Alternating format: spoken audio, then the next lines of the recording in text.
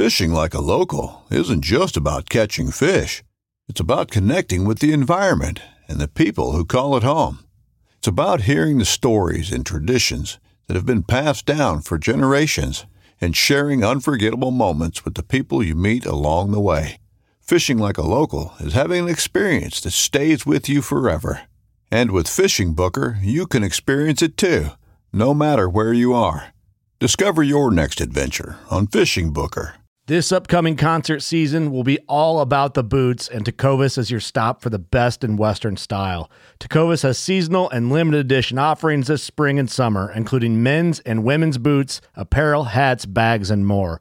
All Tecovas boots are made by hand in a time-honored tradition with timeless styles that are always on trend. And Tecovas has first wear comfort with little to no break-in period. It's hard to find this level of comfort paired with this level of style. Stop by your local Tecovas store, have a complimentary drink or two, that's WCB style, and shop new styles. The smell of fresh leather and friendly staff are at your service. Many stores even have leather custom branding to make your boots truly personalized. And with regular live music and events, there's no in-store experience like it. If you can't make it into a store, just visit tecovas.com. That's TECOVAS.com.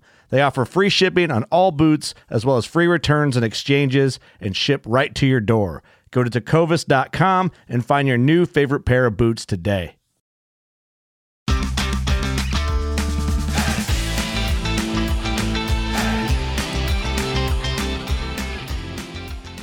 Hello and welcome to the Publicly Challenged Podcast. I'm your host, Luke Oswald, and I hope you join me on my quest for knowledge to become a better public land hunter, angler, and forager. Stick with this and who knows, maybe we will learn something together.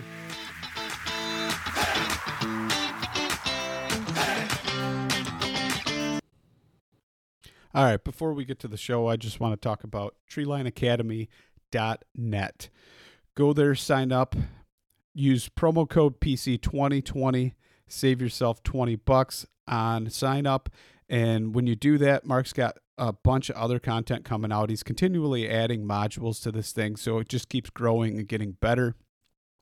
It will definitely save you some heartache and headache by getting together with this program and doing it. And then also, you get a 2-year membership when you sign up, and you'll get a super sweet discount when you do sign up for all of his other training modules that he's coming out with. So it's a really great deal. Save yourself some money. treelineacademy.net, promo code PC2020, save yourself $20. Also, Basemap. I used Basemap all season. Last season worked really great. I even migrated all my waypoints from OnX and took it and deleted it off my phone because I just kind of truly like the way Basemap is set up. I can use smart markers to get all the kind of things that I don't normally take hunt notes for. And I can also use it for all my different stuff as far as checking wind and all the great features that it has with the hunt wind, stand placement, and everything. You can set it up and it'll tell you whether or not the wind's good to hunt that stand. So use the promo code PC25. Save yourself 25% on sign up. And remember, you got to sign up on the website, not through the app. And with that being said, go over to the link tree in the Publicly Challenged Instagram, and I got links to all the kind of cool gear and everything that I talk about on the podcast. So it'd be really great. You'd help the podcast out, and you can save yourself some money too. All right, so we're sitting here, and I am talking to Mark Livesay. And for those of you who don't know him, you probably will, probably should. And Mark, I'm going to come out and say you are the podcast king these days. It's I can't even count how many you've been on within the past year, let alone the previous years. And I'm thinking about getting you one of those gold jackets. Or you remember Saturday Night Live, Mark, where it was like the 3 or 4 timers club? Well, you have officially been on 3 episodes of the Publicly Challenged Podcast. This will be your 4th. So you're in the 4 timers club. There's no other guest on this podcast that has ever accomplished that. So congratulations on that. I don't even know what to say about that other than, are people just not wanting to come on your podcast, or what's happening? Well, I try and get new material, but people who don't know Mark, I'm just going to say that he is a wealth of knowledge when it comes to e-scouting and other topics like that. So I really wanted to bring Mark on, and we're going to talk bears today. So Mark, give people everybody just kind of a quick introduction for anybody who doesn't know you, and then we'll jump into it. I was telling my wife before I got on this podcast tonight, and I'm so excited to talk about bear hunting. It's my number 2 passion, besides elk hunting. Other than food, right? Because number 2, you said last time you were on the show. I do. Was backcountry food and I don't know. Now that it's getting closer to bear season, I think I'm changing my mind. I do love doing my own food. I really geek out on it. I know you are too now.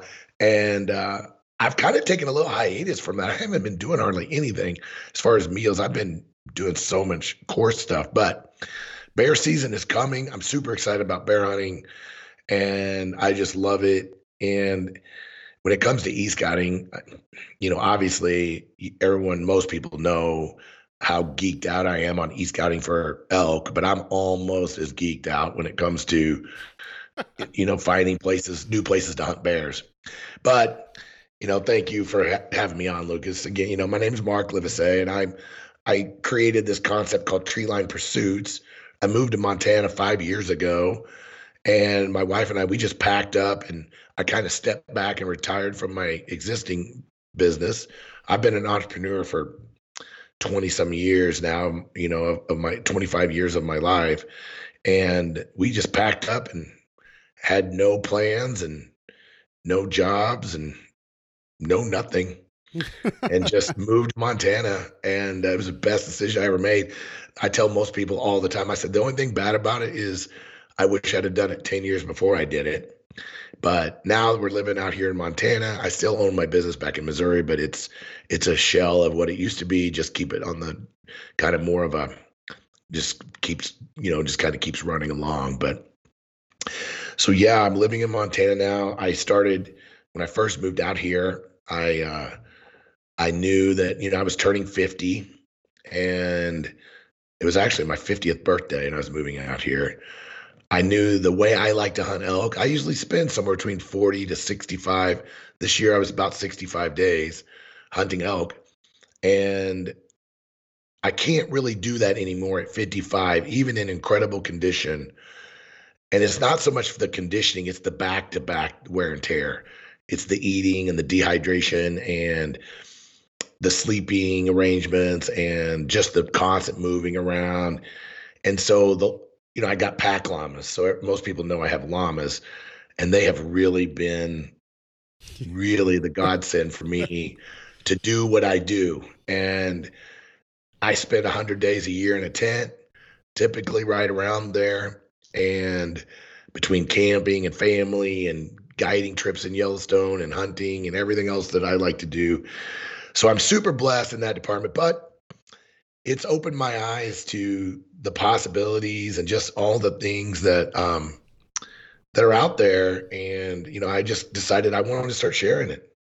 And so that's really why I created Treeline Pursuits. I had no idea what that was going to mean. And then a few years later, I started thinking about this e-scouting stuff for elk. I've just always been into it. It's been like a super passion of mine. And I started Treeline Academy about 2 years ago. I've been developing this course for about 2 years. Took me about 2 years to get it done. Launched last year in June, and it's been great. I've loved doing it. The feedback's been amazing. I mean, you're kind of struggling in the course. You can't seem to get it done, but you told me earlier. I mean, I don't know what the problem is, but I just need to slow down for like 3 months so I can catch up, Mark. That's all. But it's been great. I really enjoyed it, and it's been a work of passion, and I don't know. I've just really enjoyed it, and so I'm going to keep going with it. Oh yeah, dude. And anybody that doesn't know, treelineacademy.org. You need to get on there. .net, Lucas. .net. You are correct. Sorry. It's been so long since you've been on. You've forgotten the. No, I just .net. Treelineacademy.net. You need to go on there, sign up, and hey, shameless plug. PC 2020, save yourself $20, sign up for Mark's course, and you can definitely learn from it. And like he said, he keeps adding stuff, so I can never finish the dang thing. It keeps evolving, but hey, you're definitely getting your money's worth. It's 2 years, right, Mark? 2 years. 2 year subscription. If you sign up for it, you can't go wrong with that. And heck, within 2 years, you sign it up from right now, Mark's probably going to add another 4 or 5 days worth of content, maybe even more than that by then. So I am going to wrap this course up. I mean, I'm glad you said that, because I am going to wrap this up. I've got 2 or 3 more modules to go, and I'm getting ready to start recording one in the next few days. But then I'm gonna start working on a mule deer and a bear course. I've gotten a lot of questions about it. I've kind of committed to doing it. And so I'm going to partner. Like I mentioned before the podcast, I'm going to partner with some freaking experts on both of these areas. I'm going to approach it a little bit different as a course. We're going to have 2 instructors, so to speak. And I'm really looking forward to it. It's going to be a challenge from a technical kind of from the technical side to kind of merge this together, but I'm looking forward to it. So that'll be coming, I hope, in the next 12 months. So will that be a separate course, or will that all be inclusive with the membership now? There'll be separate courses, but I can tell you the people that took a chance and on my e-scouting course for elk it's going to be crazy good deal for them. Okay. So it would be lucrative to sign up, and they're going to be separate courses because I've got separate instructors. Okay. It's not just me. So there's going to be separate contributors, but I am going to do bundles, and I'm going to do a lot of different things with it to make it, I mean, obviously this is a business, Lucas, we talk about entrepreneurship and work. This is obviously a business for me, but it's not really. My wife is always on me all the time about it, actually, but, business and how I'm a bad. This is a passion, no doubt about it. And I'm not in this to make the most I can make, but it does take me somewhere between 1 to 2 years to get one ready to go. As you know, you're only 50% through with the course. And at one point, I was further than that, Mark. I will say, at one point, I was further than 50% until you added like 6 more modules to it. Well, it's always been in the plan to add those. Yeah. They've been on the agenda. So anyway, yes, I'm gonna have it. There'll be separate courses, but there'll be some great options for it. I don't know what the details are exactly yet on that in that arena, but you can rest assured it'll be a pretty sweet deal for the people that really took the chance and invested and took this course, the e-scouting elk course, and I'm gonna really be looking to take care of those people too, if they're even interested in mule deer or elk. Who isn't? I mean, you mean bears? Mule deer or bear? Mule deer or bear. So that's why you're here today. I want to talk about bears because, like I said earlier, when you and I were talking about, basically our rights being chiseled at and stripped away from all angles right now, it seems, as sportsmen, hunters, gun owners, everything coming at it, just a culmination, everything coming at us at once. And I'm kind of coming to the realization that as a somewhat new Western hunter with not a super long history of points, under my belt, that I might not be able to even have an option to hunt elk every year. But I want to keep making trips out west and, enjoying its beauty. So I think maybe bears might have to come along into my future too. And so why not learn about it and educate the listeners as well, Mark? That's where you come in for all that bear e-scouting knowledge. Well, I don't know about that, but I can tell you a quick story. So I like that story. Yeah. So when I moved, I don't think I've ever told you this story. So we moved to Montana in March. And so we got here towards the end of March, and it was we've been here maybe 2 or 3 weeks. So we were middle of April, don't quote me on this. I don't know exactly, but we'd only been here a few weeks. And I was a non-resident. Obviously you have to live here for 6 months to be considered as a resident. So all of my tags that I bought that year, I mean, I don't know what I spent. It was unbelievable. I bought every tag that was available in Montana as a non-resident. So I bought a $350 bear tag, and I'm going bear hunting in Montana. Never hunted Montana, never spot and stalk bears, none of it. And I'm from Missouri, so I'm a ex coyote caller. I used to love predator calling. That was one of my, besides whitetail, that was one of my passions in Missouri. And so I couldn't really find much about it really online, but I decided that I was going to go bear hunting, and I was going to call one in with a predator call. Okay. And so I rolled up into the Mission Mountains. And if anybody's from Montana, they'll know what I'm talking about. The Mission Mountains up by Flathead Lake and up by the Bob Marshall. And there's a lot of bears in that area. Okay. But there's also a lot of grizzlies in that area. So, I just roll in there, and I found this, I scouted this spot. I had some logging areas. I had a burn. I was hunting the edges. I had these glassing spots all picked out. But when I got there, I didn't do my due diligence like I talk about in the elk course. I'm going to give you another example. So I looked and I saw this log out. Okay. It looked beautiful. Well, I didn't bother to look at the date. And I was looking at it in, I think, Gaia or on X, okay? I didn't bother to look at it in Google Earth. I was too excited about going hunting. I just looked up this spot, and I'm like, look at this great log out. I'm going there. Well, ended up being about a 10, 12-year-old log out. So I got there. This thing was grown up. It was thick. I couldn't glass at all. And so I made a huge e-scouting mistake there. Well, that's when I decided that I'm going to call in this bear. So I was driving we only had one vehicle at the time here. It was my wife's Explorer, and it's 4-wheel drive, but I got that thing up there in a pretty rough spot. And I get out and I go up into the mountains there, and I'm set, and I found this beautiful spot, and I called for about 30 minutes, nothing. And I moved to my second spot. Okay. Remember, I'm literally my second ever set up in Montana. I set up and I start calling. And I've got my head on it, so I'm not being stupid about this. Well, I kind of was, but I'm keeping my eyes open, 360. I got a good view. I can see about 200 yards every direction. And I'm kind of worried about grizzlies, obviously. So I start hammering on this call, and I'm about 30 minutes in, and I'm exhausted. So when you're calling bears, you have to stay on the call all the time. There is no break. Okay, it's a little different than coyote calling. The way I read it and the way I understand it from a lot of guys that have written some stuff that I've now done a lot of research is you have to be just nonstop, and you have to give it about 30, 45 minutes sometimes. So I don't know if you've ever blown a predator call with a mouth call for 30 solid minutes, but it'll wear you out.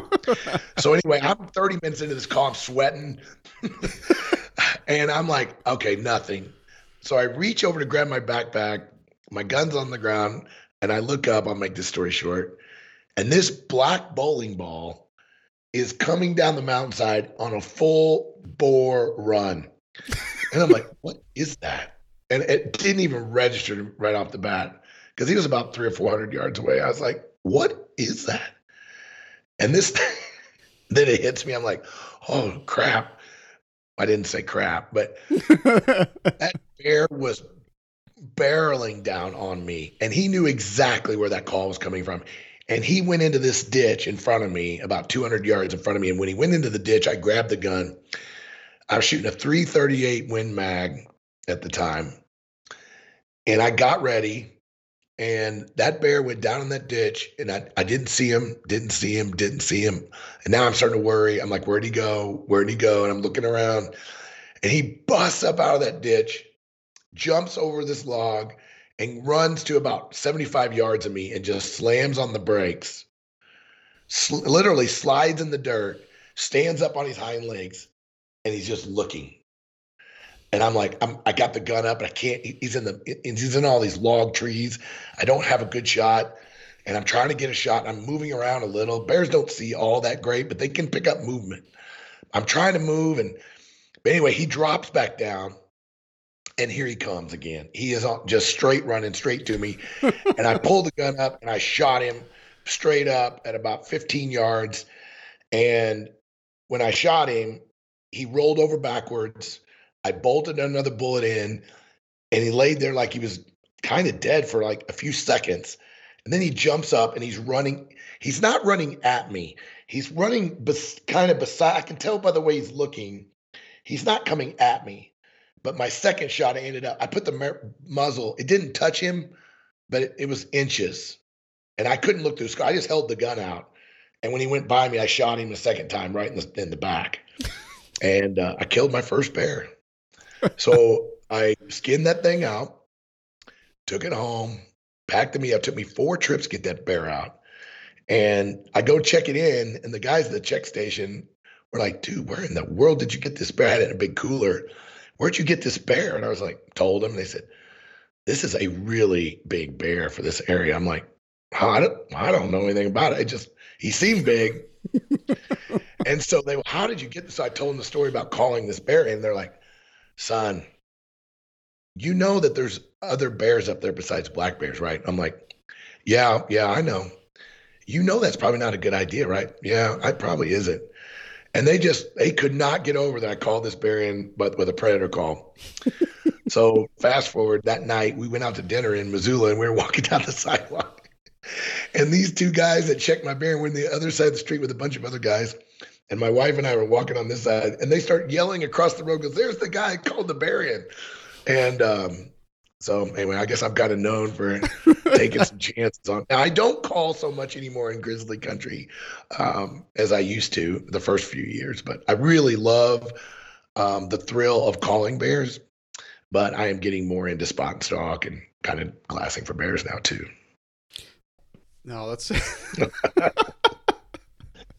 so messed up. That's not only it's the exciting. Close encounter you've had. I mean, the other story I heard, what was it, last year? That was this year. I wounded a bear and had to shoot him. Well, it was last year now, but yeah. Well, last year, yeah. Yeah. That bear I shot, wounded, short story. I wounded him, tracked him. He was in a willow patch, wasn't coming out. I was going to go in and get him. I didn't have my pistol, like a dumbass. Didn't have my pistol. It was getting dark. And I decided to wade in there. And right when I got the edge, this bear came charging out at me. And I had to shoot him same way, point blank. And he climbed a tree right beside me. He actually, when I hit him, he tried to climb a tree right beside me. And he got up a few feet and fell back down. I thought he was coming at me again and then just fell over dead. So I've had 2 pretty exciting close calls with black bears. But I think you kind of gave away the best. You left out the best part about that. Tell them why you weren't ready for the bear the second time. Well, I was trying. Well, I was trying. You got to do everything for the gram, and I was trying to film it, and I thought it would be a cool video. I actually got the audio on video because I dropped my phone. But I do have the audio, and I put some of the audio up on my Instagram page, but of this bear growling, and I thought it was the death moan, Lucas. I mean, I've killed a few bears. It kind of sounded like it, but it was still pretty aggressive. Shoot a bear, a lot of times they'll do this death moan when they're dying, and that's exactly what it sounded like.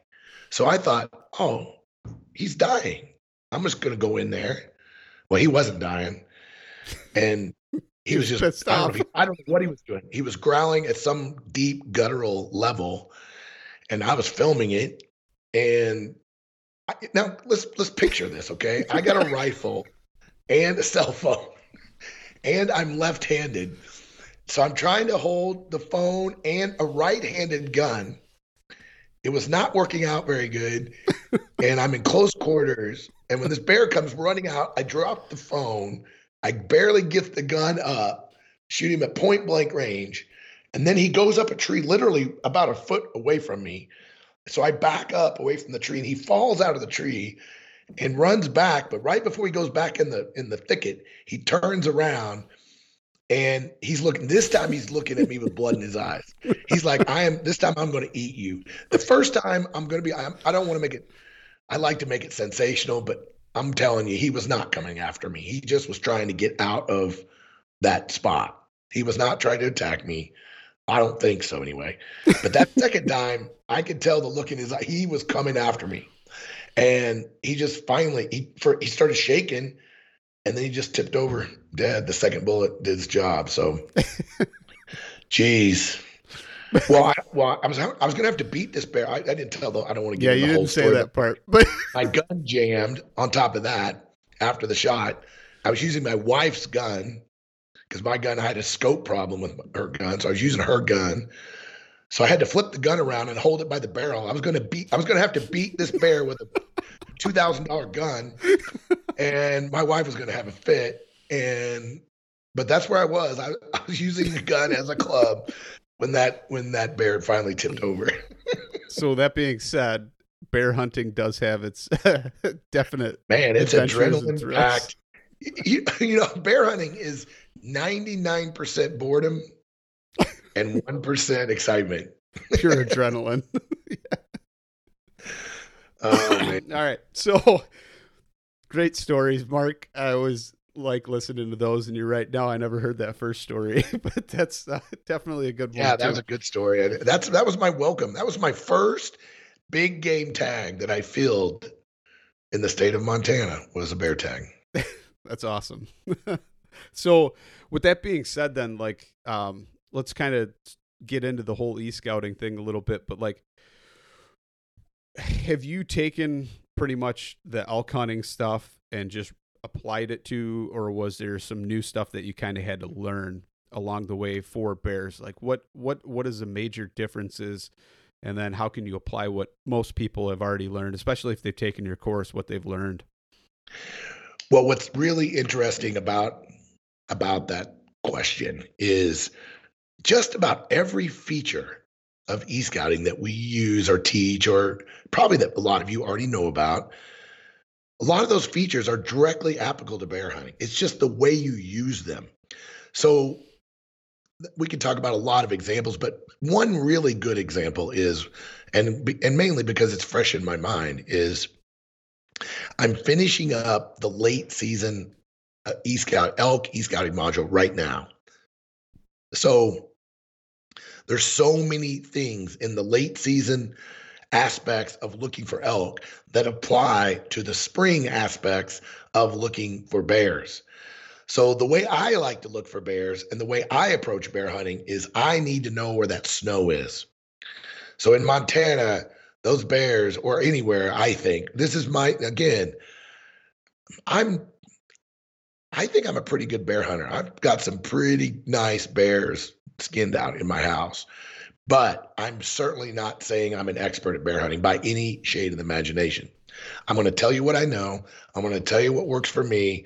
And it also works for a lot of other guys, you know, that I'm friends with. For example, I'm friends with Brian Call and Ryan Lampers, pretty good friends with Ryan.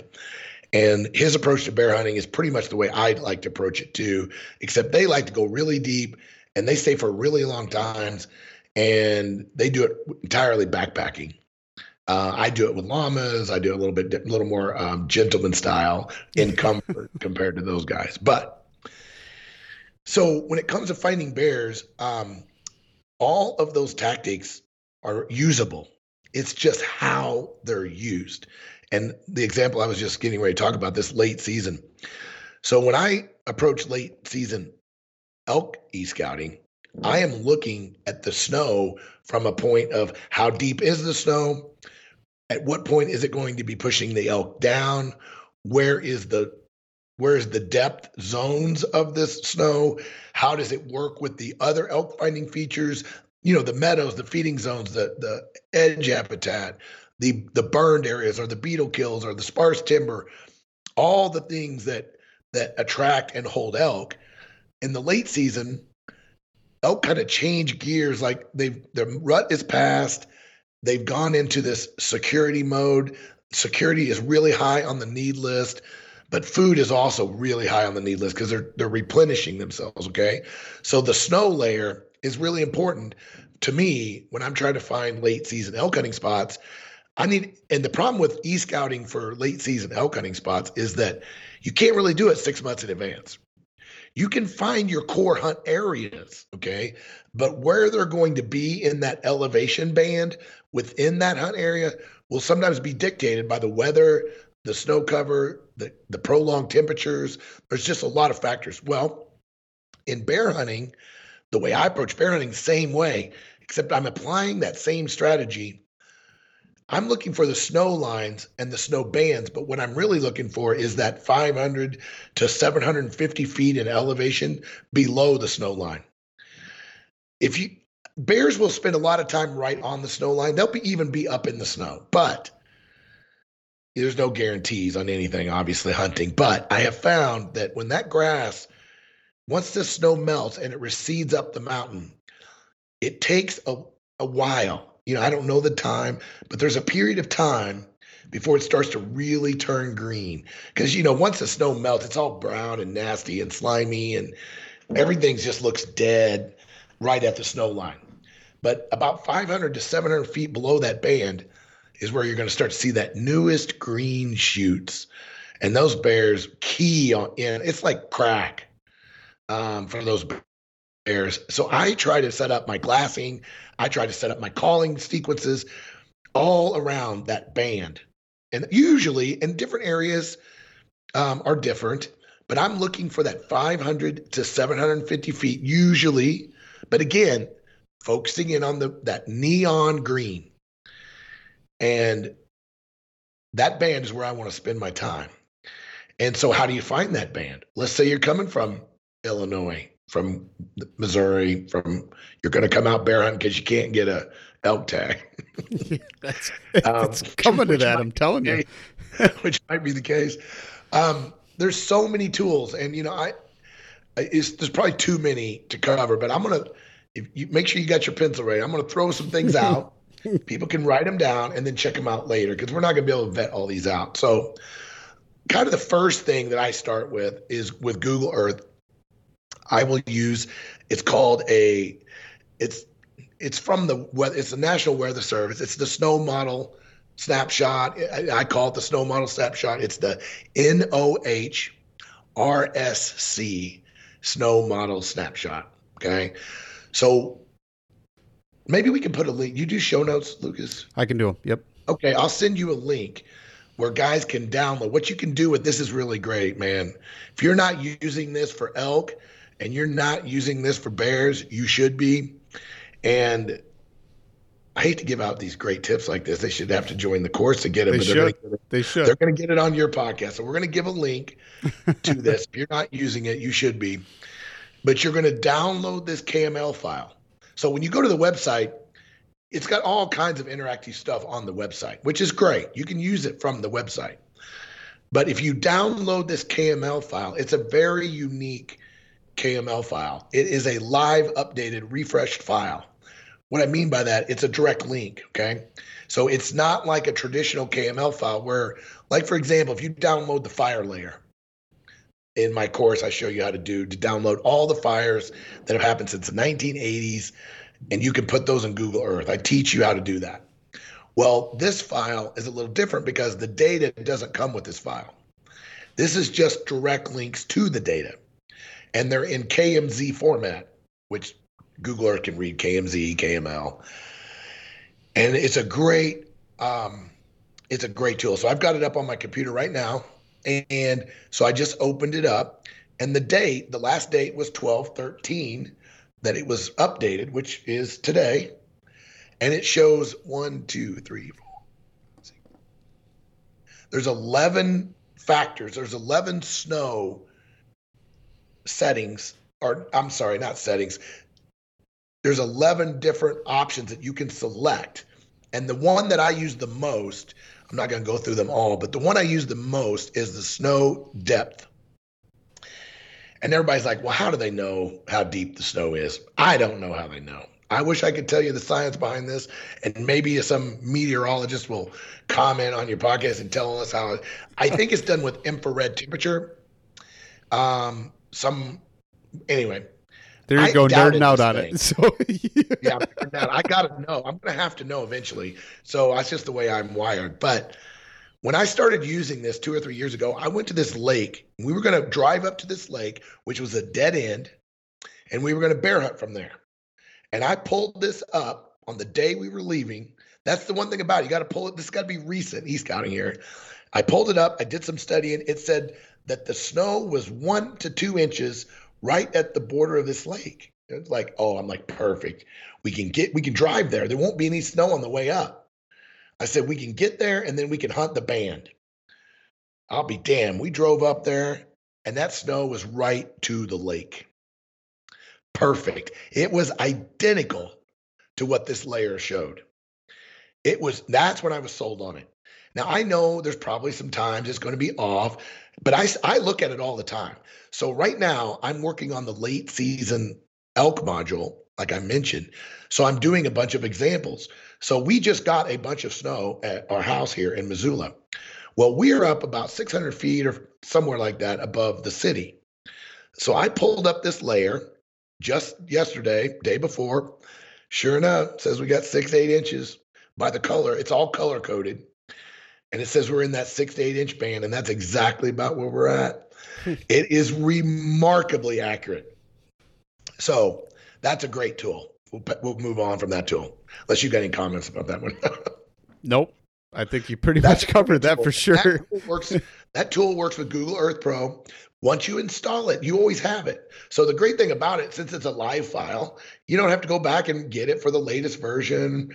It just sits there and every day it updates. And so it's a great, and it's small. So one of the problems with Google Earth, I don't want to get too in the weeds, is you got to be careful how many KML files you have installed because it can start causing crashing problems with your Google Earth, with Google Earth Pro. So this file is really nice because it's really small because there's no data. It only presents the data when you call it up based on the view that you have on your screen, based on what you're looking at. It only pulls the data for what you're looking at. So it's really great. So the next one that I want to mention is in Gaia GPS. I talk about Gaia GPS all the time in my course. I'm a huge fan of it. It's not the only tool, but I will tell you, it's one of my go-tos. I love Gaia. I love OnX. I love Basemap. I even like the new GoHunt web-based platform for some things. I think their topo layer is one of the best for GoHunt. So my point is, I say this all the time, Lucas, I am a proponent of don't get one-dimensional. Don't be in the one camp where I'm a OnX guy. I bleed OnX. I mean, that's fine, I guess. Nothing wrong with that. But I'm a guy that says, hey, these systems are not that expensive, really, for what you're getting. If you love elk hunting and bear as much as I do, $25, come on. I mean, that's not even a half a box of shells right now. So I'm a big proponent of using the right tool for the job. And in my course, I talk about that probably till people are sick of hearing it. And I just did a new video that's going to drop tomorrow. By the time you probably post this podcast, it'll be out on a great new feature in OnX Maps. Nobody has it. Nobody has this feature. OnX is the only one to have it. And I think OnX is a little limited with features sometimes, but this one is a rock star for the things I like to do and the way I like to approach e-scouting. So again, I'm not going to get in the weeds. That's just a little teaser. But Gaia, when it comes to snow and it comes to bear hunting and it comes to late season elk hunting, it is the go-to app. I'm just telling you right now, don't look at any of the other apps. They're useless. When it comes to this, it's that good. So Gaia has, and mainly because Gaia is not really a hunting app. Hunting is a new component of what their mission is, okay? Hunting has not always been part of the mission at Gaia. I talked to the owner of Gaia when I first found Gaia, and I started really using it, and I started writing articles about it. He sent me an email, said, hey, thank you for mentioning the article, this hunting article. I'm a new hunter. I want to add more hunting functionality into this platform. And him and we've stayed in contact ever since, and they have dramatically expanded their hunting tool set. But so when it comes to snow, Gaia has a lot of features in there. it has the snow depth that we just said. So when you install that KML file that we just talked about in Google Earth Pro, they have the same layer as a layer. It's only snow depth though in Gaia, but it's the same data source. And so you can look at the snow depth. What I really like about Gaia as well is you can adjust the transparency on every layer. So you can turn it up and down so you can see the terrain. So you see what I'm saying here. You can turn it up enough where you can just see the snow. Yep. But you can also see the aerial photo below it. Really great tactic when you're looking for bears. And so the snow depth tool from the NOAA is a layer that's available in Gaia. As far as I know, it's not available in any other hunt platform. The next thing they have is these snow stations. So they have all of the snow stations, I think, in the North America. And you can click on that snow station. It will give you all the details, snow depths, current snow, how much snow they've had in 24 hours. So if you happen to be hunting near one of these stations for bears, you can get the real-time data right as a layer. It's really nice. But that layer only works if you have cell service because it's drawing in. We were just talking about the smart waypoints in Basemap, which I love. I'm evaluating Basemap right now. But it works very similar. You click on that snow station and it extracts the current data for it. So the next thing that Gaia has that I use they've got the 24, 48, and 72-hour snow forecast. Now this is probably not as important with bear hunting because in the spring, hopefully that period of time is kind of over, but you never know in April and May, let's just be honest. So I love being able to look at the layers on where the snow is happening, where it's going to be happening, and getting it out to 72 hours. So between the snow depth, the snow stations, and the 3 different forecasting layers, Gaia really has some tools that are pretty valuable for bear hunting. And then you couple that with that KML tool that I told you can install into Google Earth, and you've got a pretty sophisticated system to start finding places that are on that snow band. And one of the things is, I'm talking about this in the late season module. I try to find for bears, I try to find hunt areas, and I try to define a hunt area.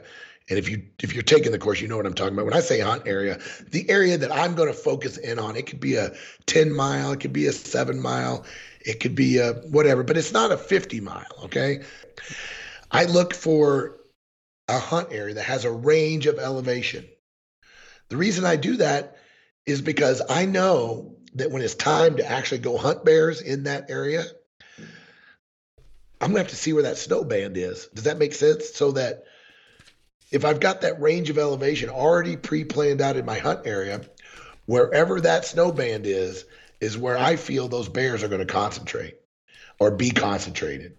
So I don't know if that made sense or if I explained that very well, but that's kind of my approach on analyzing the snow bands and how I look at separate hunt areas. We could talk about features I look for, but just in general from a hunt area, I'm looking for variations in elevation. I don't want to get in a spot that's the same elevation if I can, because if it's all 7,000 feet and it's all buried in snow, by the time April 15th or April 30th rolls around, that's not going to be the most optimal hunt area. So I will add one more thing. I'm sorry I'm talking so much here, but no. when it comes to hunt areas for bears, the next thing I do is very similar to what I do with elk. I talk about in my elk course, when you embark on a hunt and you've got your master hunt plan, you should have 3 to 5 separate and distinct hunt areas all worked out. Okay.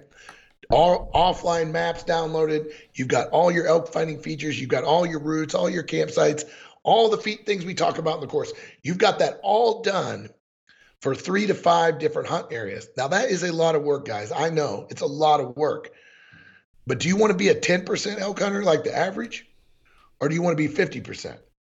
Or you want to be 60%? I want to be 100, Mark. Well, you have to make that decision. If you're going to be 100%, and I know guys that are. I'm not quite 100% in Montana now. And over my 30 years, I'm not even nowhere near 100. I think I kind of looked back one time.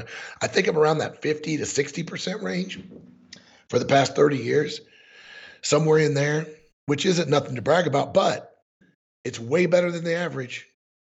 Yeah. And lately, I've been even better than that. But the point is, and I'm not bragging about that, but the more prepared you are, the better your odds are. It's just that simple. I don't know what else to tell you.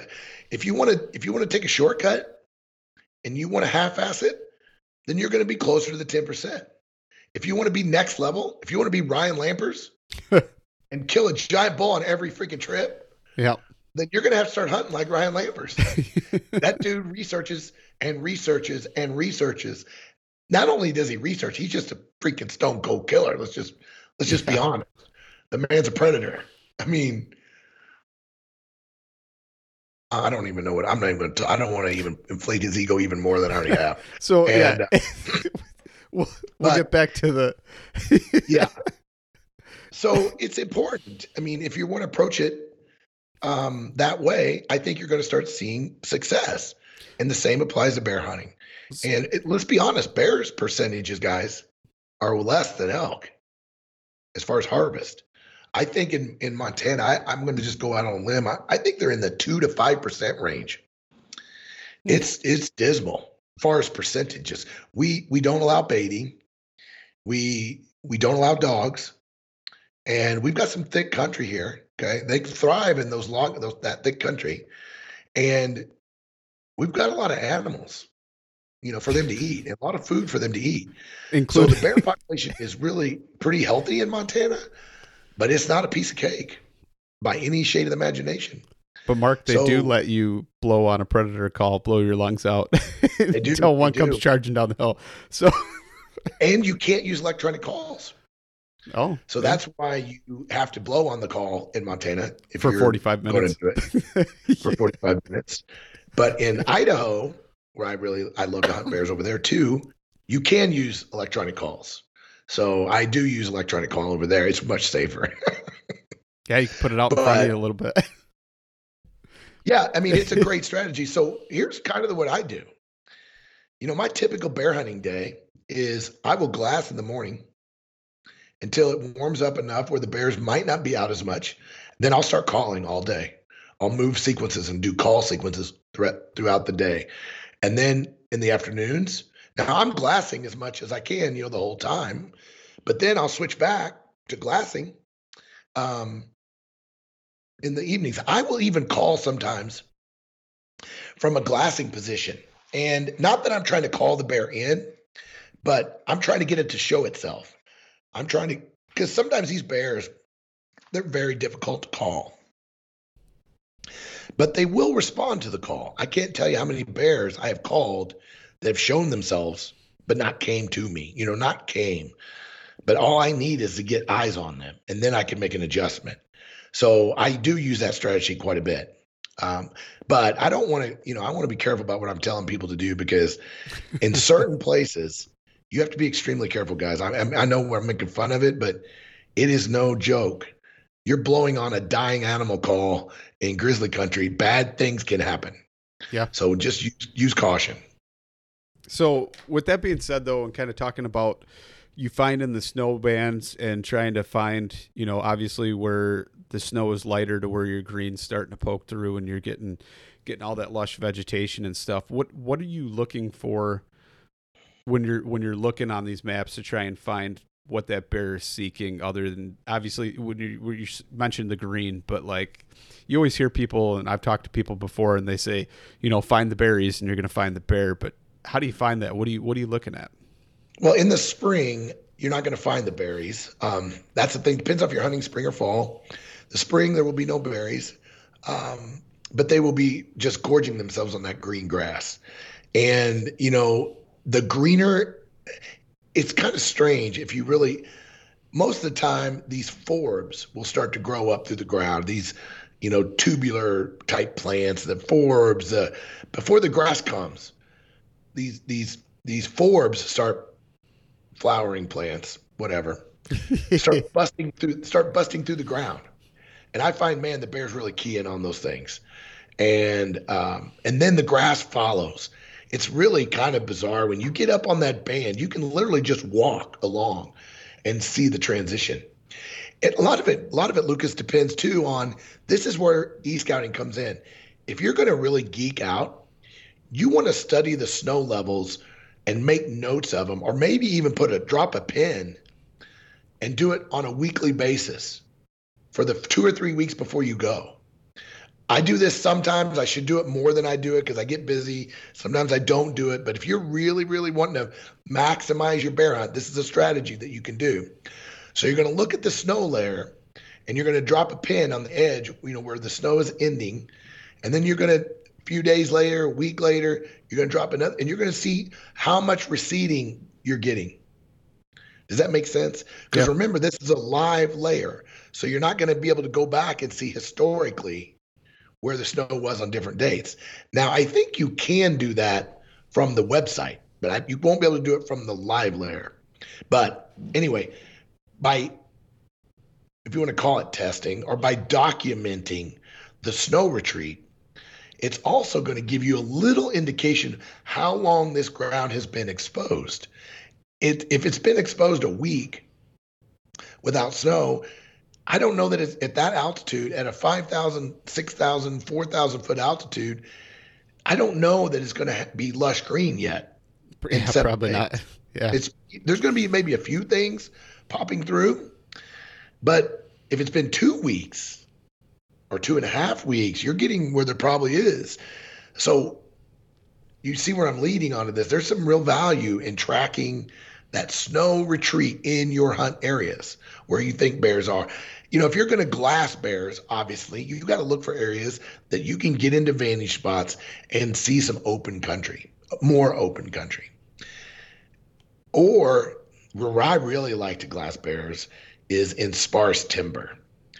And where there's, or in beetle kills, or in fire zones that have grown, older fires that have grown, even newer fires for that matter. But I love these areas where there's been a disruption in the canopy, in the tree canopy. There's been a disruption of some kind, either thinning, logging, thinning, fire, beetle kill, all these things combined, where the light can come through once that snow retreats and creates that grass, that really neon colored grass. And so that's what I like to key in on. And so when I set up my glassing spots and I start testing my glassing spots, I want to make sure that I can see, not only do I want to see open areas or sparse timber or beetle kill, being able to peer into those patches. But you mentioned this before too, guys. This is bears, they key in on this too, just like elk. They love that transitional zone between, if you can find the lines in Google Earth or in the using aerial photo, and you can see a line where the habitat changes from, let's call it a darker timber where you can't see the ground in the aerial photo, and then all of a sudden you're out into a beetle kill or a sparse timber or maybe even a burn, whatever, where now you can see the ground. I want to make sure when I set up my glassing spots that I can see that edge habitat in addition to some open areas. Because those bears are going to show themselves, obviously. They could show themselves first, right, in those edge environments. And I just looked at a study, and this is going to be the same for elk as it is for bears, of course. 50% of the vegetation grows within 50 yards of the edge of a habitat. It's crazy. I'm sorry, not 50% of the total. 50% of the variety of vegetation grows within 50 yards in and out of that edge environment. The further you get away from the edge, the less variety. And elk and bears love variety. They'll eat anything and they'll be happy with it, but if they can pick, it's like going to the candy store. You only want to eat candy canes? No. I'd rather have candy canes, strawberry covered, chocolate covered strawberries, maybe some bonbons, whatever. Peanut butter cups. Right? Peanut butter. I mean, look at me. I'm not the skinniest elk hunter in the world. So, but you get my point here. You're picking your environment because there's lots of options. But with bears in the spring, I think one of the key options is the ground cover has to be open enough. And I don't want to say the word bare, but I'm going to use it because I can't think of a better word, but bare enough to get that fresh green shoots to grow up through. And that's a gold zone for bears. That's good stuff. I don't know if that makes No, it totally does. I mean, now here's where the whole foraging thing comes in, right? You know, like the forager and me, you know, you got your open stuff to where I don't know the terms or whatever, but because I'm not that cool and don't really know that much about foraging yet, but your open grasses and things like that to where the light kills off certain things to where, you know, it's not filtered enough to where your different things are growing and stuff like that. And then there's a rhizomatic something or rather thing going on to where a plant will actually produce something to kill off the other things. And then you get that shade and it allows it to grow anyway through that. And it's, you know, like the perfect little area. But.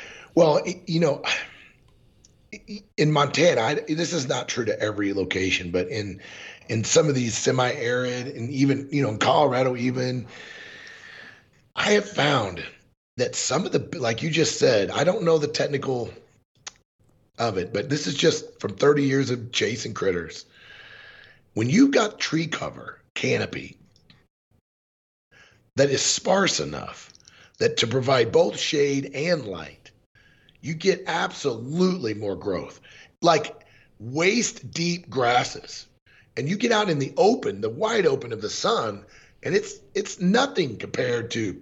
So I'm just going to tell you, one of my favorite places to hunt elk is beetle kills. And there's plenty of them nowadays.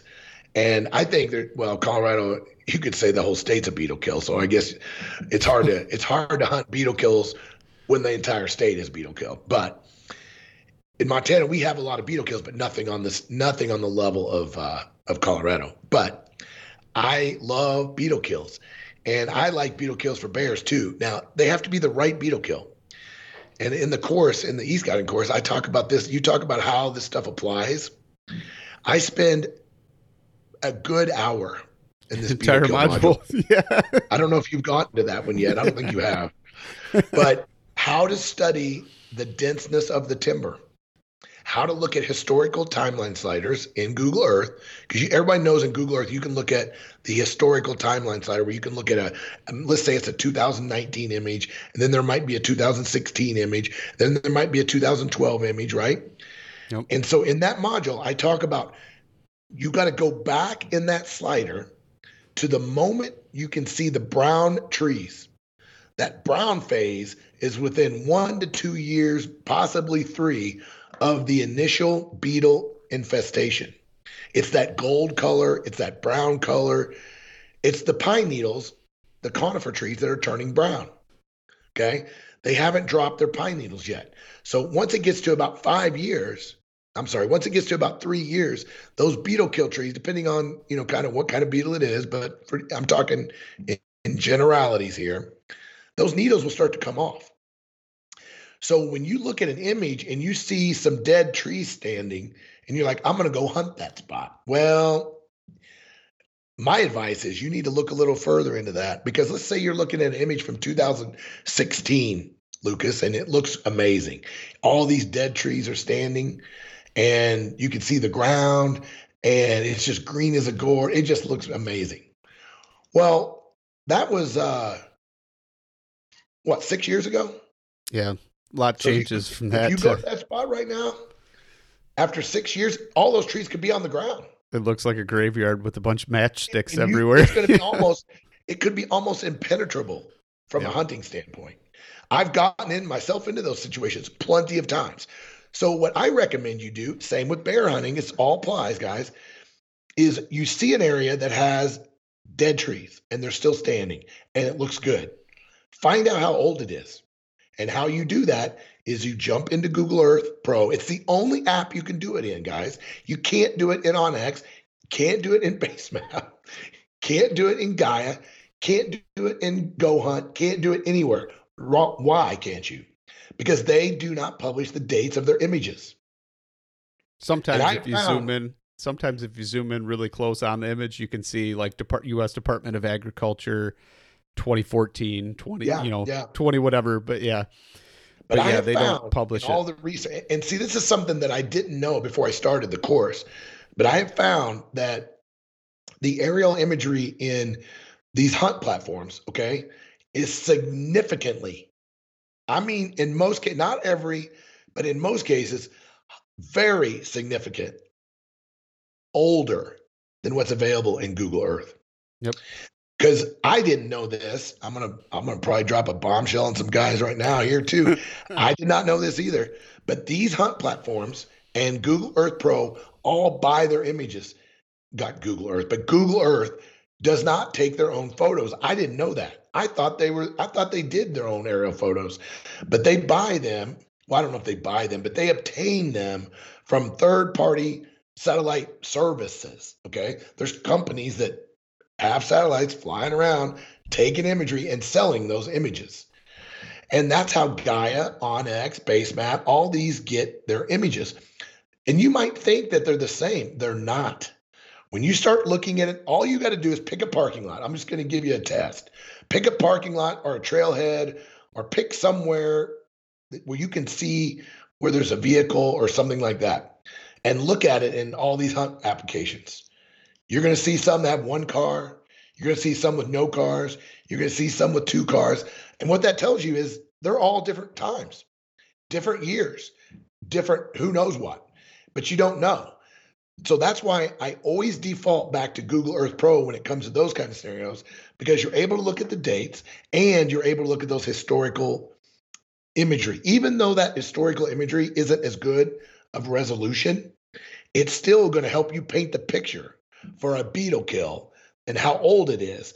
And in most cases, like if it's the pine beetle, guys, that timber will stand unless there's a wind event or a big storm event or something. I mean, 15 years is kind of pushing it. So that's kind of I don't know if that's a rule of thumb, but if it's 6 years old, I'm feeling pretty good that it's going to be still standing. Still going to look like it looks in that image. But if it's 15 years old, 17 years old, Yeah. I'm going to get nervous that when I get there, that stuff's going to be on the ground. I'm sorry that was a long-winded, but that was really an important key element. I hope you absorbed that. I actually have been using what you just talked about for looking at like parking lots, like you talked about, to see how crowded it is during like mushroom hunting, turkey hunting, just to get a feel for, okay, how many people are actually, in this area doing that. So it works for that too. That's so Just funny. Kind of. Now, did you get that from my course, or have you always done that? No, I got it from your course. Because I talk about that a lot. So I analyze trailheads and access points and dead ends, and I look at as many dates of photos as I possibly can. If you pull it up on September 15th and there's no cars there, I'm interested. Yeah. That doesn't mean there's not going to be cars there, guys. I mean, come on. But on a September 15th aerial photo, middle of elk season, there's not a single car there. Well, maybe it's because there's no elk there. That's the first thing you may want to think about. But it's a really clever tactic that not a lot of guys utilize. Because last thing I'll say about that, Lucas, is here's an example of why you don't want to become one-dimensional. If you only used Gaia GPS, and that's all you used, even though I do like it, but if I was one-dimensional with that tool, I would be at the mercy of their one aerial photo for that area. Whatever year they got it, that's what I got. But if I used OnX, I would have a different view. I would have Basemap, I'd have a different one. And then for sure, if you use Google Earth, you got several. So I think I'm making my point pretty clear here. And but the more tools you apply, especially with bear hunting, especially when you're trying to find snow layers, especially when you're trying to find good feeding zones. And I told you before we got on before we started the podcast, my first bear hunt, the one I told you the story about calling the bear in, one of the reasons I had to call that bear in was because I made a mistake with my e-scouting. I saw this beautiful log out. It was beautiful. Cut to the ground, cleared log out. It was green as a gourd. I'm like, there's going to be bears all over this thing. So I picked a high vantage spot, drove out there, and the dang thing had 6-foot pine trees growing every 6 inches. So I'm sure there was bears there, but I couldn't see them. There was bear scat all over the roads, but there's almost impossible to glass them. So I started calling them. And so, but my point was, if I would have done what I just told you, the whole scenario I just laid out, I would have uncovered that log out was not as new as it looked in the image that I looked at. Yeah. And now I've even gone further. So there's a layer that you can download. There's an allotment layer that you can get for Google Earth Pro that shows you all of the timber harvest in the whole United States. And it shows you when they were harvested, what type of harvesting. Now, Onyx has a nice timber layer too. Gaia has a timber layer as well. But if you study the timber layer in Gaia, you study the timber layer in Onyx, and then you supplementally back it up with the timber layer in Google Earth Pro, you've got a winning combination when it comes to analyzing timber cuts. I think timber cuts are one of the most attractive places for bears. So when you say timber, like what type of timber cut, Mark? Are you talking like clear cut versus selective logging? Well, both. I'm looking for sun to hit the ground. Okay. I don't know. It doesn't have to be a clear cut, but it has to be a thinning operation that's significant. Or it has to be an old clear cut that is maybe burnt or reburnt. We're starting to see a lot of that now in the West. But what I'm really looking for is, can I see the freaking ground? When I get to my glassing spot, is the repro or the regrowth going to be at a level that's conducive to even seeing a bear? You can spend an entire freaking day or two or a week investing in a spot that's almost impossible to hunt. I did. I mean, I had to switch gears and start calling them. Got a little exciting, but because I didn't plan to do that. Yeah. That wasn't my original strategy. I had it in the back of my mind that I wanted to do it. I had my call with me, obviously. I mean, what good Missouri boy would ever be caught dead without a rabbit call in his pocket? But I went there to glass, and I climbed up all the way up these glassing spots, and I'm like, what in the hell? And it was very disappointing. And with that being said, Mark, I got to ask you though, did you ever go across the state line and go into Arkansas and hunt bears, or no? When you're down there? So it was funny you said, because I'm from Springfield, Missouri. For you Midwesterners that are listening, I most of my life I was in Columbia, Missouri, but I grew up in Springfield. So my family, we hunted down right on the Arkansas border, down by Bull Shoals Lake, like my whole young career until I was, in my early teens. Man, I just hammered the mountains down there. Taney County, everybody's down there. They'll know what I'm talking about. Big national forest, a lot of people, almost no deer. I mean, that's not true. There's deer down there. But the deer are hard to come by down there. According to your brother, there's some pretty big ones. My brother doesn't kill his big deer down there. He's up by St. Louis. Oh, okay. But the bears were just starting to be seen.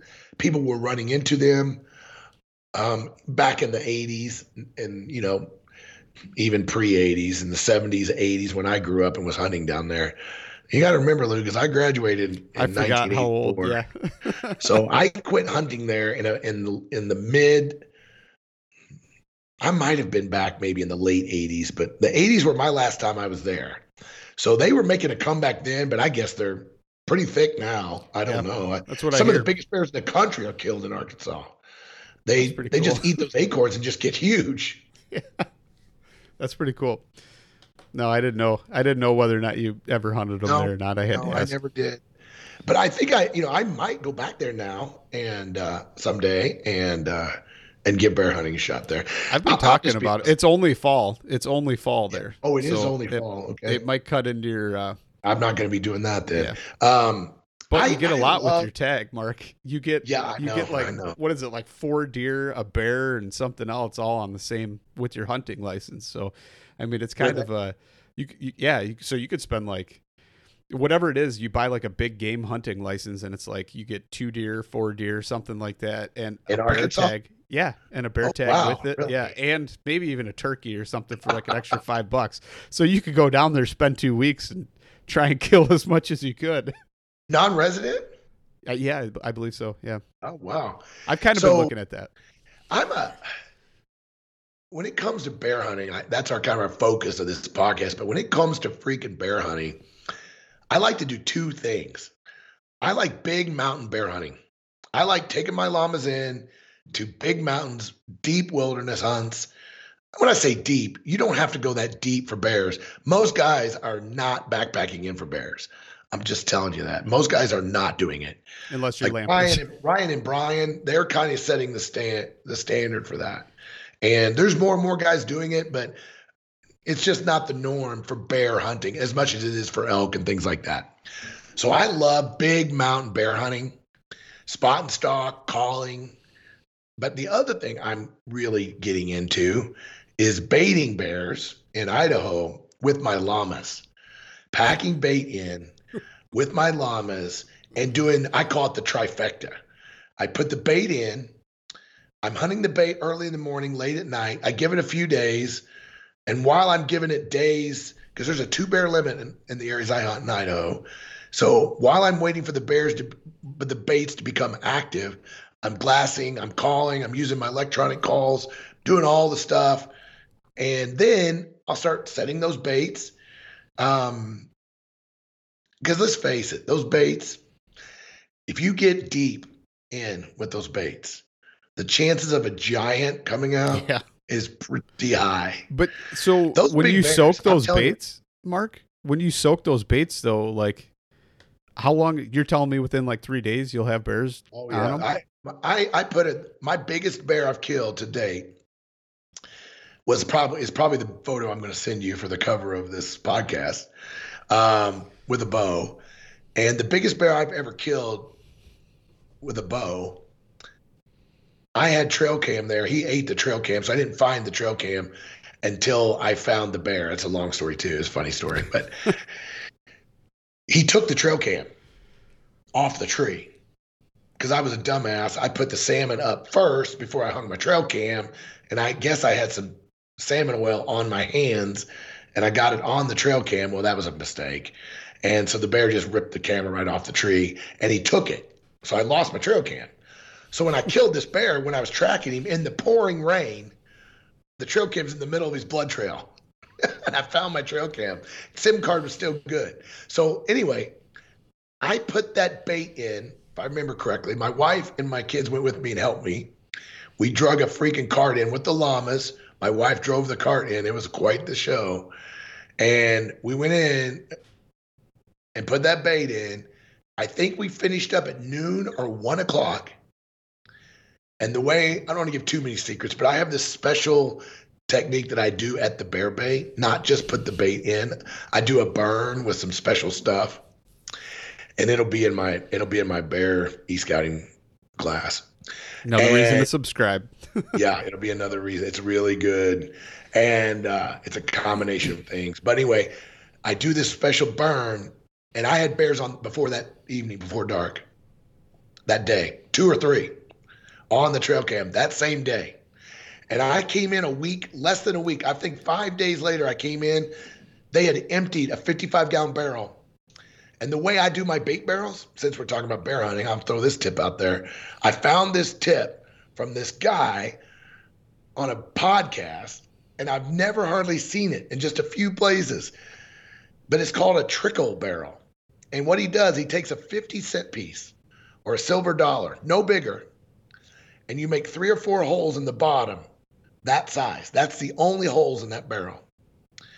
And what it does is it keeps those bears coming during the daylight because they can't wipe that barrel out. If there's a big hole, they can just reach in. They're just scraping the food out. Well, it's real easy for them to just come at night. Especially what I found is when you start getting competition at your bait, when you got more than one bear. That's how I killed this big old bear.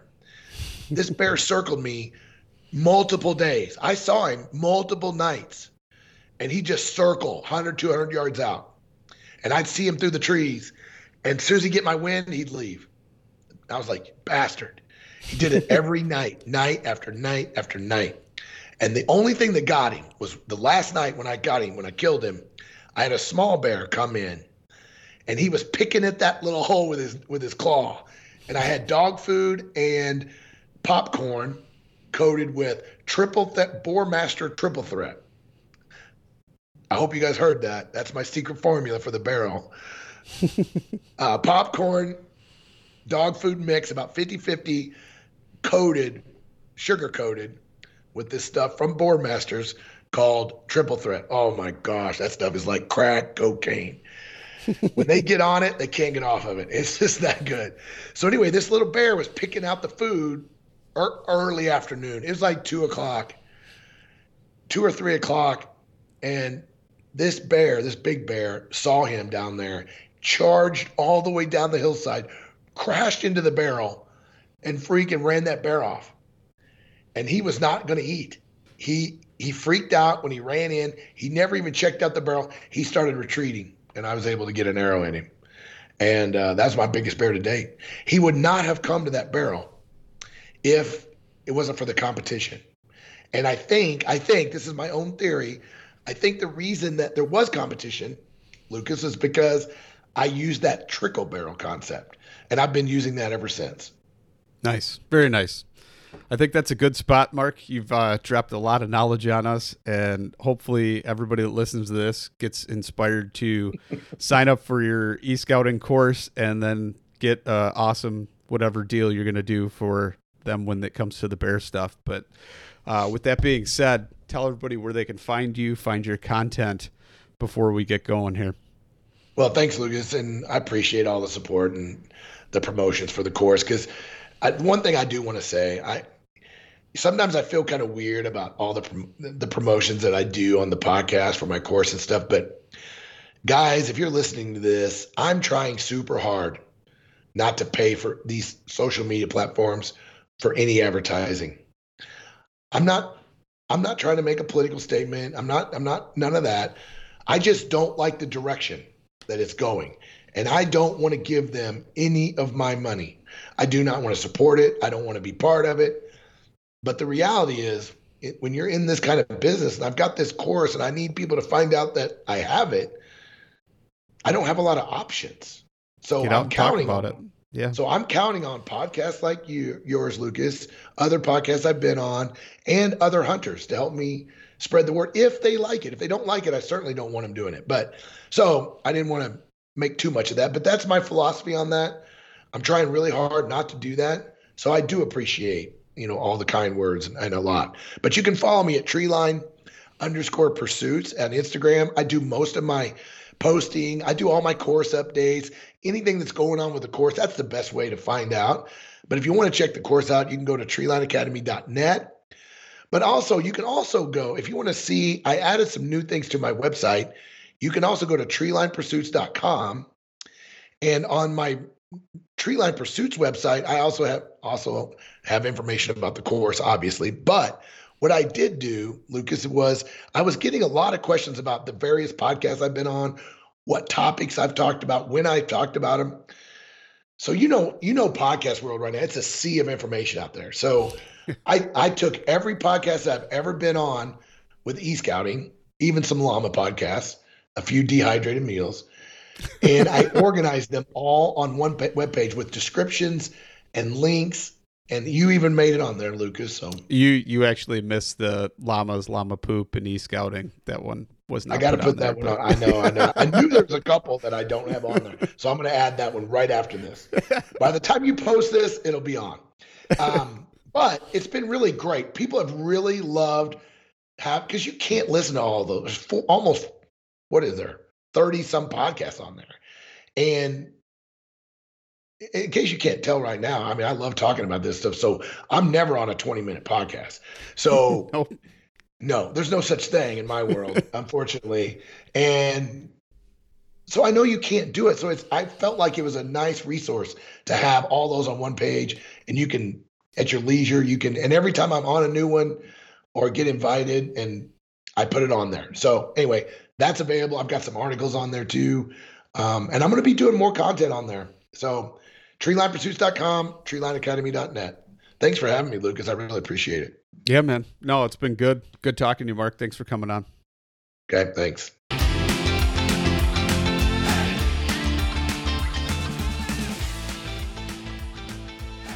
And once again, thank you so much for listening to the Publicly Challenged podcast. I hope you enjoyed the show, and if you did, please subscribe on whatever platform it is you're listening to.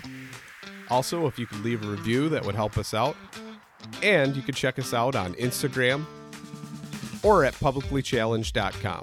And once again, thank you so much for listening to the show.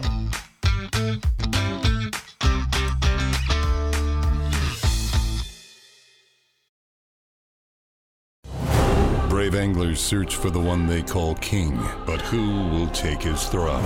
Tune in to Waypoint TV's Battle for Silver, Saturday, May 18th from 12 to 6 p.m. Eastern, presented by Abyss Battery. Waypoint TV. I'm Will Cooper, host of HuntStand's Make Your Mark podcast. For even more content, be sure to watch the original films from HuntStand Presents on the Waypoint TV channel every Tuesday at 10 p.m. Eastern. Visit waypointtv.com to learn more.